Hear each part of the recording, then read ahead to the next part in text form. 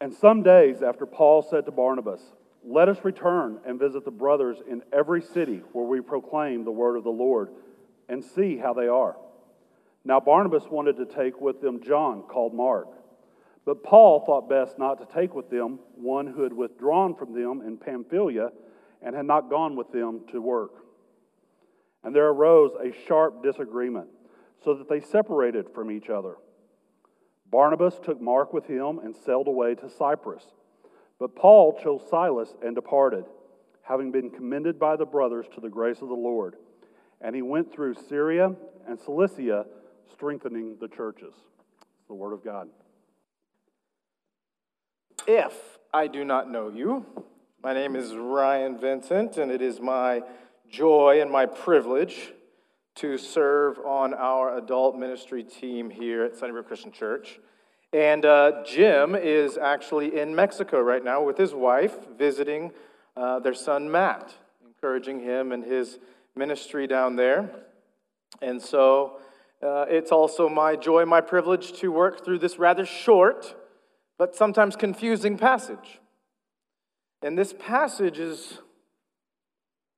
we need to handle it with care, because there's no clear instructions that it offers for us. It doesn't tell you and I to do anything. It lays out no overarching universal principles for believers for all time, at least not explicitly. It just describes what happened. Describes a little exchange between Paul and Barnabas as Paul's setting out on what would become his second missionary journey. And we have, it's at first glance, something of a falling out. So what do we do with the apparent differences in personality between two very good evangelists like Paul and Barnabas? Paul has this reputation for being kind of hard-headed, kind of stubborn, direct to the point. He's very zealous, and he's kind of this alpha leader. Barnabas has a little bit of a different reputation. He's known as the son of encouragement, patient. He's very willing to work with those that are just going to do things at a bit of a different speed. And so we have two very distinct personalities. And as I'm looking through how this passage is typically interpreted, it brought to mind actually one of our ministries here that Sarah's been a big part of, and that is our Place Ministries, which is designed to help you understand how God has wired you up to serve and to be served in the church. And the P in Place stands for personality. And so I put this chart that we usually work through on the screen. And I think if, Paul and Barnabas have been dead for a while, so they can't take the assessment. But if I had to guess, I would say that Paul, so you can see how it works. On the far left side of the graph, these are more task-oriented people that get things done. And then on the far, that's in comparison to a little more people-oriented. And then up above, you have outgoing. Sometimes we might call that extroverted. And then below, you have reserved, more introverted. And I would have to say that D kind of seems to describe the Apostle Paul rather well. Dominant. He's a results-oriented guy. If you can take the gospel all over the Roman world in what remains in your lifetime without the use of car and motorized transportation, you're a driven person. And I think that describes Paul well. And then if I had to guess, I'd drop Barnabas in more of the S-type category. A little more patient, a little more... They look at people and they're very empathetic. And they're willing to go for a long time, waiting for you to kind of catch up to speed. And I don't know, maybe this is a helpful way of looking at the text. But, we've just described a whole bunch of stuff that we're reading into the text. I haven't actually described anything that Luke actually wrote down. It's very easy for us to project certain things on characters in Scripture and to read into what's in their heads as they are making these, what would be a practical ministry decision. Hey, John Mark, you can't come. But I'm still left wondering if Paul did the right thing by not letting him come. Because after all, Paul, he wrote this in the book of Galatians. He said, "Brothers, if anyone is caught in any transgression, You who are spiritual should restore him in a spirit of gentleness. Keep watch on yourself, lest you too be tempted, and bear one another's burdens, and so fulfill the law of Christ. Okay, Paul, did you do that with John Mark? Just tell him to stay home. Paul, didn't you also write in Ephesians, I, therefore, a prisoner for the Lord, urge you to walk in a manner worthy of the calling to which you have been called, with all humility and gentleness, with patience, bearing with one another in love, eager to maintain the unity of the Spirit and the bond of peace. Did you offer that kind of patience to John Mark? He said, no, you can't come. And Paul, didn't you write in Colossians, put on then as God's chosen ones, holy and beloved, compassionate hearts, kindness, humility, meekness, and patience, bearing with one another, and if one has a complaint against another, forgiving each other. As the Lord has forgiven you, so you also must forgive. Paul saying one thing and doing another. I don't want to let him off the hook, but I do want to put that question aside for a second, because I think it's important that we investigate what it is that Luke actually wants us to grasp from these short 5 verses. And I think that there's more, but this morning I want to focus on 3 fundamental principles that I can pull just from the text. Without reading too much into it, just pull it from the text. And the first one is that the mission of God requires ongoing discipleship. And you might ask why I'm calling it the mission of God instead of the mission of Paul, the mission of Barnabas. I think we can get caught up looking at things from Paul's perspective or from Barnabas' perspective a little too much. And I wonder if we need to first get into Luke's head and understand what he might be saying about God's perspective of this. And this passage opens with this line. After some days, Paul said to Barnabas, let us return and visit the brothers in every city where we proclaim the word of the Lord and see how they are. The mission of God is much more than evangelism and church planting. It's ongoing discipleship. It's shepherding. It's growing people into maturity. And when Paul and Barnabas, they plant these churches in Asia Minor in Acts 13 and 14, now, at the end of 15, Paul says, we need to go back and check on them. Paul's a big fan of going. He's done that. We see him gather often. He preaches sometimes so long people fall out of windows. And now it seems like he's got a very deep interest in growing. He deeply loves churches. He has a deep passion for the flocks that he has, in a sense, created as the Spirit has led him all over the Roman world. And remember, in Acts 15, the council had written a letter declaring that the Gentiles were allowed into the church, would be a part of the plan of salvation, and that letter needed to be distributed out among the Gentile churches. And I think that Paul wants to get that letter out there. I think he wants to go visit them and say, hey guys, I talked to James and to the guys in Jerusalem. This is beautiful news. Here's what they wrote to you. And I think he wanted to care for the flock. He wanted to train elders. He wants to go and preach. We see this throughout his letters in the New Testament. In Ephesians 4, Paul says, and he, God, gave the apostles, the prophets, the evangelists, the shepherds, and teachers. For what? To equip the saints for the work of ministry. For building up the body of Christ, until we all attain to the unity of the faith and the knowledge of the Son of God, to mature manhood, to the measure of the stature of the fullness of Christ, so that we may no longer be children. You see, Paul does not just want to plant churches. He wants to take Barnabas and go check on them so that they can grow from children into mature adults, from children into those who are mature in the faith. Because children are tossed to and fro by the waves and carried about by every wind of doctrine, by human cunning, by craftiness, in deceitful schemes, such as the Galatian controversy, such as the Judaizers saying that, I know you're Gentiles, and this Jesus thing is awesome, but you also have to observe the festivals. You also have to observe the feasts. You also need to be circumcised. And Paul would call that human cunning. And in Jerusalem, they ruled that that is not in any way a requirement for the Gentile churches. Paul wants them to grow from children into maturity. Rather, speaking the truth in love, we are to grow up in every way into him who is the head, into Christ, from whom the whole body, joined and held together by every joint with which it is equipped, when each part is working properly, makes the body grow so that it builds itself up in love. You can see this deep passion to go care for the churches. In 2 Timothy 3, he is writing to one of his disciples. He says, "As for you, Timothy, continue in what you have learned and have firmly believed, knowing from whom you learned it, and how from childhood you've been acquainted with the sacred writings, which are able to make you wise for salvation through faith in Christ Jesus." Then he tells him how to do this, okay? "All Scripture is breathed out by God and profitable for teaching, for reproof, for correction, and for training in righteousness." Hey, Barnabas, let's go. What are we going to do out there, Paul? Well, we're going to teach, we're going to reprove, we're going to correct, and we're going to train people in righteousness. This is part and parcel of the Christian life.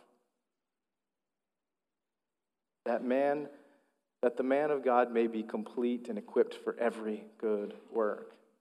He said in Colossians 1, "Him we proclaim, Jesus, warning everyone and teaching everyone with all wisdom, that we may present everyone mature in Christ." Hey, Barnabas, let's go. Where are we going? We're going to go help everyone grow into maturity. "And for this I toil, for this I labor, struggling with all his energy that he powerfully works within me." Ongoing discipleship is an essential component of the church's life. In fact, it shapes so many of our ministries, even here at Sunnybrook, from the little bitties all the way up to those of us who are much older.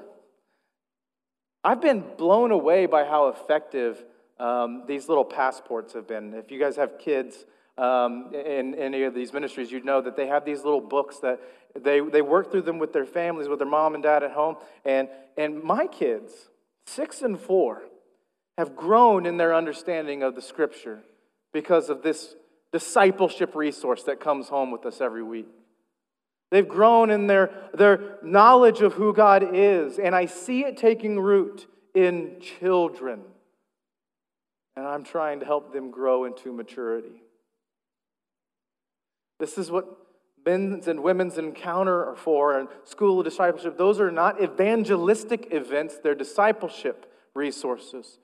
We deeply want the churches to grow in maturity, to spend time away reflecting on who God is and who we are in our relationship with Him, and to come back and to study who He is together so that we could be transformed into greater degrees of Christ-likeness. This is what Sunday school classes are for. This is what the School of Theology is for. This is what your life groups are for, or Wednesday night small groups.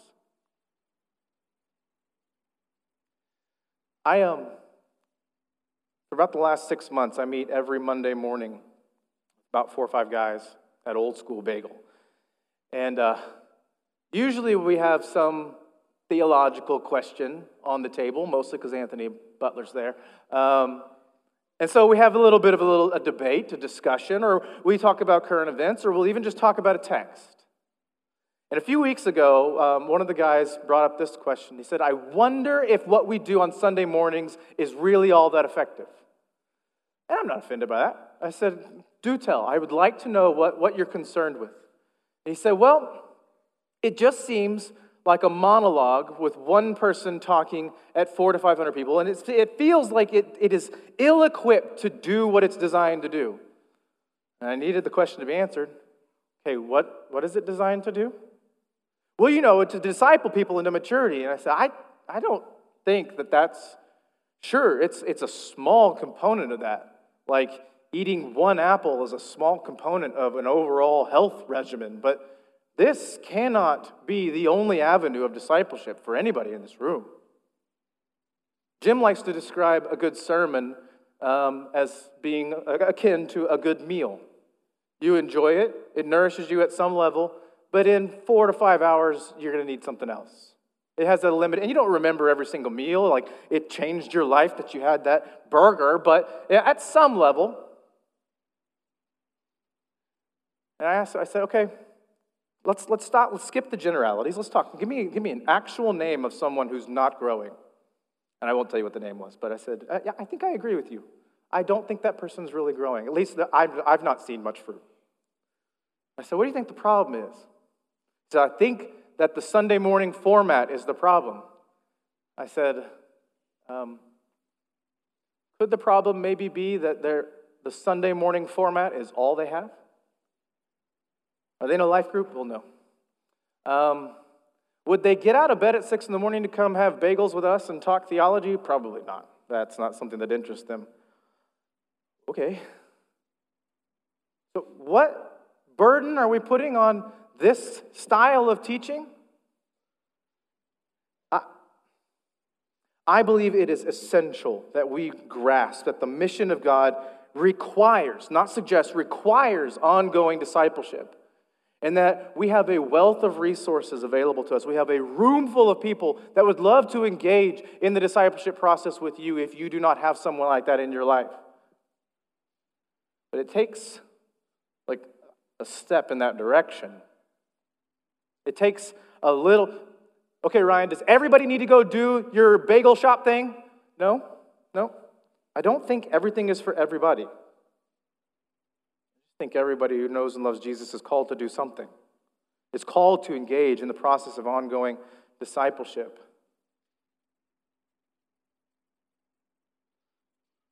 You'll see why that matters here in a second as we get into a bit of the debate or the dispute between Paul and Barnabas. Because the second principle I see bubble out of this text is that the mission of God requires or calls for situational discernment. Situational discernment. What do I mean? In verse 37 of Acts 15, it says, "Now Barnabas wanted to take with them John, called Mark, who is Barnabas' cousin. But Paul thought best not to take with them one who had withdrawn from them in Pamphylia and had not gone with them to the work. And then there arose a sharp disagreement so that they, Paul and Barnabas, separated from each other." Before we read anything into Paul's attitude towards Barnabas or John Mark or Barnabas taking his ball and going home, before we read any of that into the text, let's just admit that Luke says it matter-of-factly. He's not bringing in a lot of the stuff that we might want to import or assume. He just says it matter-of-factly. Like he did 2 chapters before when he described this event of John Mark abandoning the mission. It says in Acts 13, verse 13, "Now Paul and his companions set sail from Paphos," that is Cyprus, "and came to Perga and Pamphylia. And John left them and returned to Jerusalem." But they went on from Perga and came to Antioch in Pisidia, and on the Sabbath day they went into the synagogue and sat down. So, okay, John left them mid-mission trip here, mid-church planting adventure here. And then in Acts 15, Paul says, because of that, you can't come with us this time. So some of our initial reactions might be, Paul's not being fair. He's certainly not living up to the forgiving spirit he's described in his epistles. Or we say that Paul might be nursing a grudge against John Mark.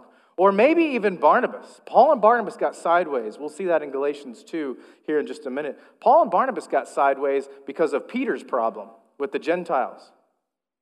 Is Paul still mad at Barnabas and therefore his cousin, who, by the way, abandoned them? Is Paul punishing John Mark?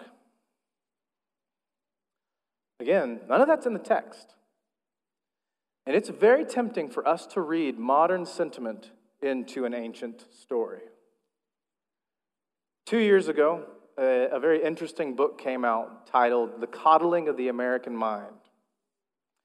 This book wanted to look at this rising trend of creating safe places on campus. Not tornado shelters, safe places where the way that I think cannot be questioned, where you cannot make me uncomfortable because you and I think differently about certain subjects. And the author, Greg Lukianoff, he said he believes that slowly, although with increasing speed, we as a society are adopting some falsehoods and assuming they're true. And so he calls them the 3 untruths that are becoming very apparent, particularly on college campuses. And you'll see how this connects to what we're doing here in just a second. But here's the first untruth. He said many people are starting to believe in the untruth of fragility. The untruth of fragility.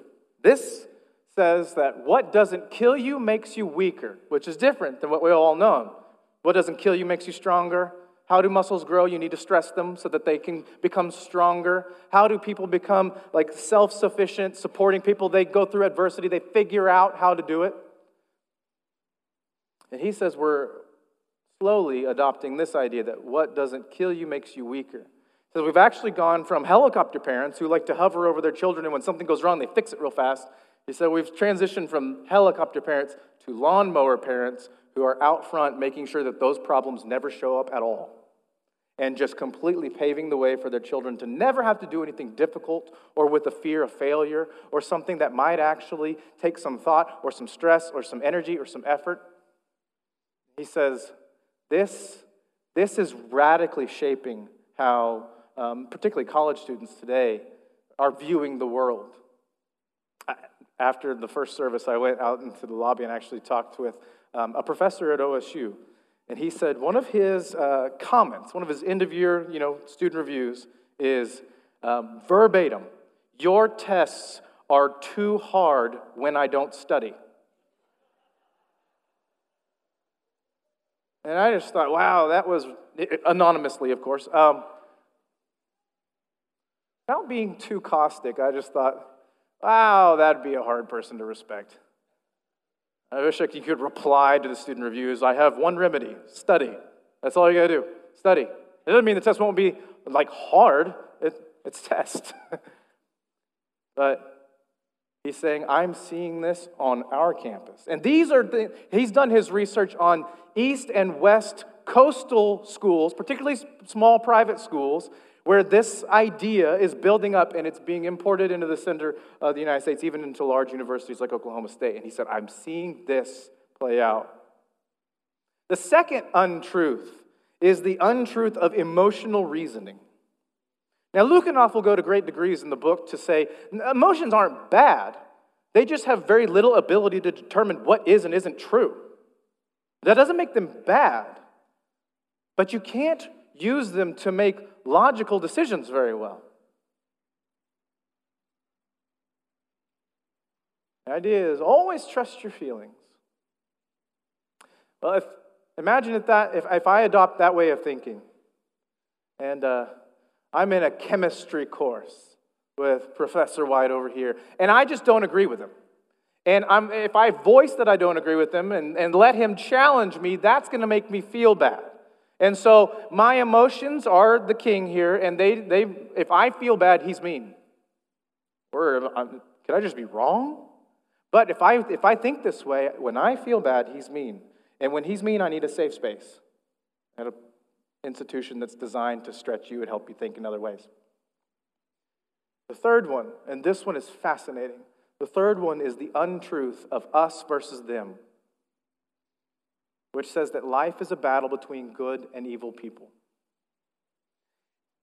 And we use this, just think of the modern political landscape. We use this to say, if you and I do not agree, then you're against me. Can I just be against your idea without being against you? No, if you don't agree with me, we're not okay. There's no room for civil discourse anymore. If you don't agree with me, we're not okay. I think that some of this stuff bleeds into how you and I can read the scriptures, and how Paul can suddenly look like a real bad guy for a decision that he made out on the mission field. Can you pull up the next slide? Yeah, that right there. Can you see yourself on this chart? Many of you have probably even taken the assessment, so you even know what you are. I am equal parts C and I, which is kind of weird to cross like that. And I usually describe it as I work like a C and I socialize like an I. I go in my office with the door closed and I work really hard for a burst of time, and I do not want to be interrupted, and I want to do it by myself. And then whenever I'm at a stopping point, I will come out in the hall and distract everybody else. That's kind of how I operate. I work like a C, I talk to people like an I. Now, when we do the assessment, a number is assigned to all of these, I have one S. I'm not S at all. If I think like this, if I think in this us versus them stuff, I can get really frustrated with those who are what I would view as overly compassionate. Or an S might have a hard time if they have an us versus them mentality of dealing with more of a CEO type, like a D type personality.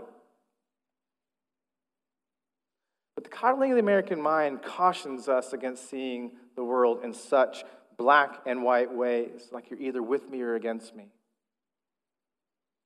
And we need to offer the same insights to our text as we're working through the scriptures, because we need to understand what God might be saying through Luke's writing.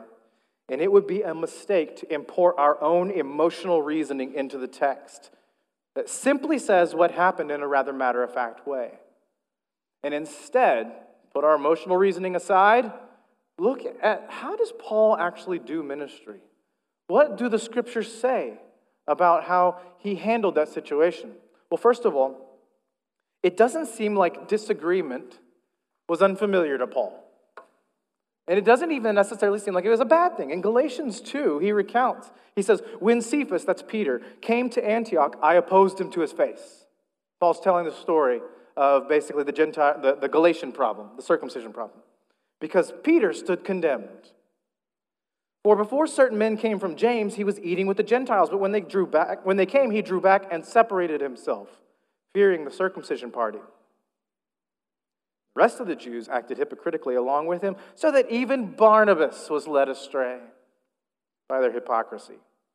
But when I saw that their conduct was not in step with the truth of the gospel, which is Paul's standard every time, conduct that is in step with the truth of the gospel, that is his standard, I said to Peter before them all, if you, Peter, though a Jew, live like a Gentile and not like a Jew, how can you force the Gentiles to live like Jews? Peter's no stranger to disagreement. And Paul is no stranger to disagreement. And Peter and Paul do a lot of ministry together.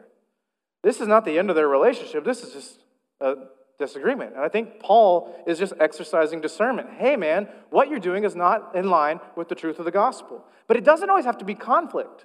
It's fascinating to see people take different sides on one issue, and it's not even as though they're opposed to one another. Look in Acts 20. Paul is about to head back to Jerusalem, and it's not safe there. There are lots of people in Jerusalem that would like to see Paul dead. And he says, now from Miletus, he sent to Ephesus, Paul, and called the elders of the Ephesian church to come to him. And when they came to him, he said to them, you yourselves know how I lived among you the whole time, from the first day that I set foot in Asia, serving the Lord with all humility and with tears and with trials that happened to me through the plots of the Jews. How I did not shrink from declaring to you anything that was profitable. There's that ongoing discipleship piece again. And teaching you in public and from house to house, testifying both to Jews and to Greeks of repentance toward God and of faith in our Lord Jesus Christ. And now, behold, I am going to Jerusalem, constrained by the Spirit. The Spirit told Paul to go to Jerusalem. I don't know what will happen to me there, he says, except that the Holy Spirit testifies to me in every city that imprisonment and afflictions await me.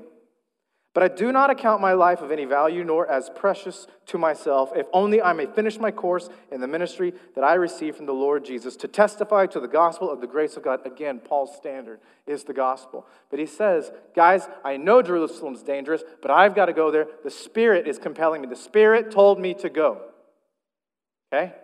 Hold that on one side. The very next chapter. And when we, Luke and Paul, had parted from them and set sail, we came by a straight course to Cos, and the next day to Rhodes, and from there to Patara, and having found a ship crossing to Phoenicia, we went aboard and set sail. When we had come in sight of Cyprus, leaving it on the side, we sailed to Syria and landed at Tyre. They're getting closer to Jerusalem. For there the ship was to unload its cargo. And having sought out the disciples at Tyre, we stayed there for 7 days, and through the Spirit, the disciples at Tyre were telling Paul not to go to Jerusalem. Which is it? Spirit told Paul to go to Jerusalem. Spirit told the disciples, hey, don't let Paul go to Jerusalem. Luke hardly even pauses. He just continues. And when our days there were ended, we departed and went on our journey. Paul said, I'm going. I don't think the Spirit is saying, contradictory things. I think the Spirit just moves in different ways on different people, and I think the idea here is that discernment is key. The mission of God calls for situational discernment, and discernment is a spiritual form of wisdom. The mission of God seems to require that we constantly exercise such discernment with personnel decisions, or even if it means telling someone, hey, I just need to go to Jerusalem. I know it's dangerous. Or telling John Mark, you're going to sit this one out. It's discernment. If I went to Steve Broadway and said, hey, next week I would like to play electric guitar on the worship team, Steve knows I don't have a musical bone in my body. But if we go by the Paul was mean to Barnabas and John Mark theory, Steve should at least give me a shot, right? No. Because Steve's a discerning person, he would say, no, you cannot get up there with a guitar. Well, Steve, can I run sound? Can I go up there and move all the knobs and switches? You don't know how to do it, and you're deaf. You'd be terrible at it. No. You can't do it. Who knows how loud you would turn it up? No. Okay, that might be a silly example because both of those things are out of my element. That doesn't make sense, right? Why would you even want to do that? Let's go more in my element. Say that Paul Weiss, so we have St. Paul and we have St. Paul the Weiss. Paul Weiss and I are going to lead a trip to Mexico, lead a mission trip down to Piedras Negras. And Paul is going to handle all the labor stuff and get the team together and all of that and all the logistics. And he says, Ryan, here's what I want you to do. I need you to be responsible for the morning and the evening devos, and you need to preach a sermon while we're there. And I just need you to kind of care for that side of the trip. Sounds good, Paul. Let's go. And we get down to Eagle Pass, and we're about to cross the border into Piedras Negras. And I get it in my head that, holy cow, there's like the cartel over there. I'm not going over there. And I freeze, and I say, Paul, I can't go. I'm leaving. And I spend way too much money on an Uber to get back home, and Paul takes everybody across the border. Say I did that. 2 months later, we got another trip to Piedras coming up. Hey, Paul, can I help you lead this one? If it's Paul is being mean to Barnabas and to John Mark situation, then maybe he should say, yeah, everybody deserves a second chance. But really, if he's discerning, and he very much is, he would say, no. Remember what you did last time? You need to sit this one out and grow up a little bit. You abandoned us last time when we needed you. We were depending on you, and you, for whatever reason, got cold feet and left us. I still love you, Ryan, but no, you're not coming this time.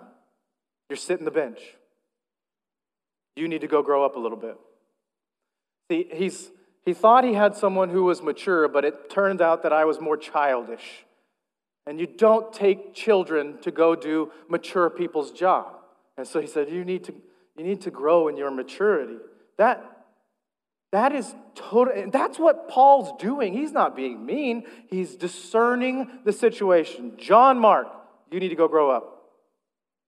And we don't get any indication that they have a falling out or that Paul does not still love him and Barnabas. No, he can't come. Sorry, Barney. Can't come. Can't bring your cousin. But I wonder, this is not a bad thing. Because the mission of God, this is the third idea here, the mission of God has room for practical and contextual differences. Look at what happened. Barnabas took Mark with him and sailed away to Cyprus, but Paul chose Silas and departed, having been commended by the brothers to the grace of the Lord, and he went through Syria and Cilicia, strengthening the churches. Practically, the ministry of the Great Commission requires separation. It was good that they separated. Because now, instead of one mission going to Asia Minor, we have one in Cyprus and one in Asia Minor. And I think that that's a good thing. It requires separation. It's like the Spirit was doing this because the churches are strengthened. And by the way, if we have a concern that maybe Paul was too harsh and Barnabas was right and they should have brought John Mark. Just so you know, Barnabas is really not featured in the book of Acts anymore. It seems like the Spirit followed Paul around. Not to say that the Spirit withdrew from Barnabas, but the overwhelming evidence of Acts is that Paul was right. He made the right call. And it's important to remember that Paul and Barnabas did not divide over doctrine. It was a practical question. It was a personnel question.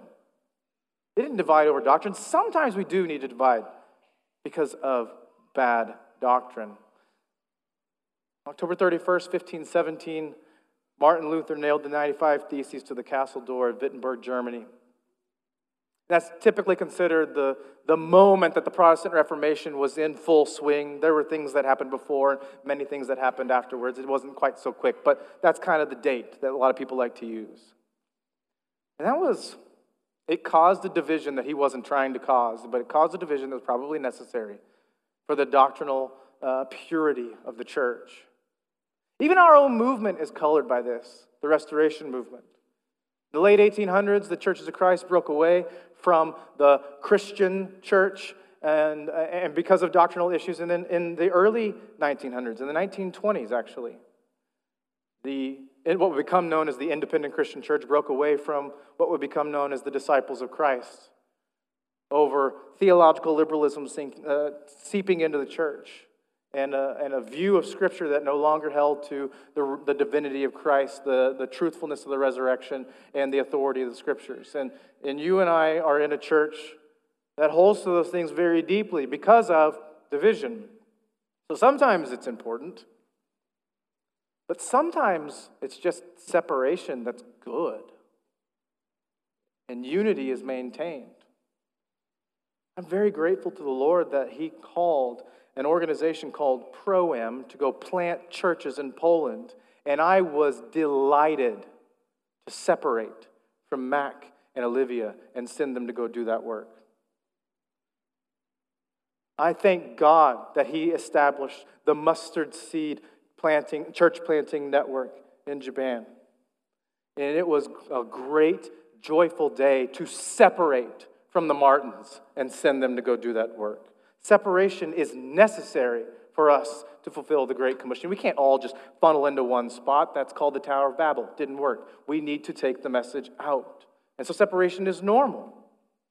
At one point, there was some separation that kind of formed denominations, and we have good churches in town like Eagle Heights or Grace Presbyterian, a number of others that are separate from us but are unified with us, and they're doing their work over there. Consider Eagle Heights, Cyprus.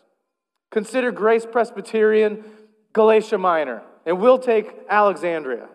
The church needs to work itself in all these. Separation is good. Separation is good. So I don't think that Paul was wrong. I think he was just exercising discernment. And it's important to realize that his chief concern all along, throughout all of his epistles, is the mission of God. The mission of God. In his final letter, written shortly before his execution, he instructs one of his young disciples, Timothy, to continue strengthening the churches. Back to the discipleship piece. He says in 2 Timothy 4, I charge you, Timothy, in the presence of God and of Christ Jesus, who is to judge the living and the dead, and by his appearing in his kingdom, preach the word. Be ready in season and out of season. Reprove, rebuke, and exhort with complete patience and teaching. For the time is coming when people will not endure sound teaching, and that calls for perhaps division, not separation. Because having itching ears, they will accumulate for themselves teachers to suit their own passions, and turn away from listening to the truth and wander off into myths. As for you, however, always be sober-minded, endure suffering, do the work of an evangelist, and fulfill your ministry. For I am already being poured out as a drink offering, and the time of my departure has come. He knew the end was near. I have fought the good fight, I have finished the race, and I've kept the faith. Henceforth, there is laid up for me the crown of righteousness, which the Lord, the righteous judge, will award me on that day. And not only to me, but also to all who have loved his appearing. And I love how he concludes. He says, do your best to come to me soon. For Demas, in love with this present world, has deserted me. Paul was used to being deserted. He's gone to Thessalonica. Crescens has gone to Galatia, Titus to Dalmatia. Luke alone is with me. Get Mark. Bring him with you, for he is very useful to me for ministry. It seems that Mark grew up. Hey, Barnabas, let's go strengthen the churches. Can I bring my cousin John Mark? No. He's too immature. And knowing that he'll soon lose his head when the Roman government executes him, one of the last things Paul writes is, get Mark and bring him to me. He's so useful to me. In light of the three principles that the mission of God requires, ongoing discipleship calls for situational discernment and has room for practical and contextual differences, I just want to give you guys three questions to mull over. One, have you considered God's desire to grow you into maturity? It is not an optional thing. It's part and parcel of the Christian life. And if so, what are you doing about that? Are you content with being a mere convert, though I'm not sure such a thing exists? Or do you hunger for greater degrees of Christ-likeness, holiness, and righteousness? Kind of a get out of bed for holiness' sake type relationship. Two, have you considered who can help strengthen you? Who are those people in your life? This won't suffice. It's a burger. It won't keep you full until the end. But as you partner with people in this mutual pursuit of Christ and his righteousness, have you considered how to discern the quality of those you've trusted to lead you closer to Jesus? Not everybody is equally qualified to help. And sometimes it is, hey, you sit this one out until you grow up a little bit. God's mission among us is to glorify himself through the work of redeeming people and restoring his creation. And he is sovereign to complete his plan for his creation, even when you and I get sideways sometimes. We still use that. We still need missionaries in Galatia and Cyprus. On certain things we may not disagree. The reality of the resurrection or the divinity of Christ, those are division questions.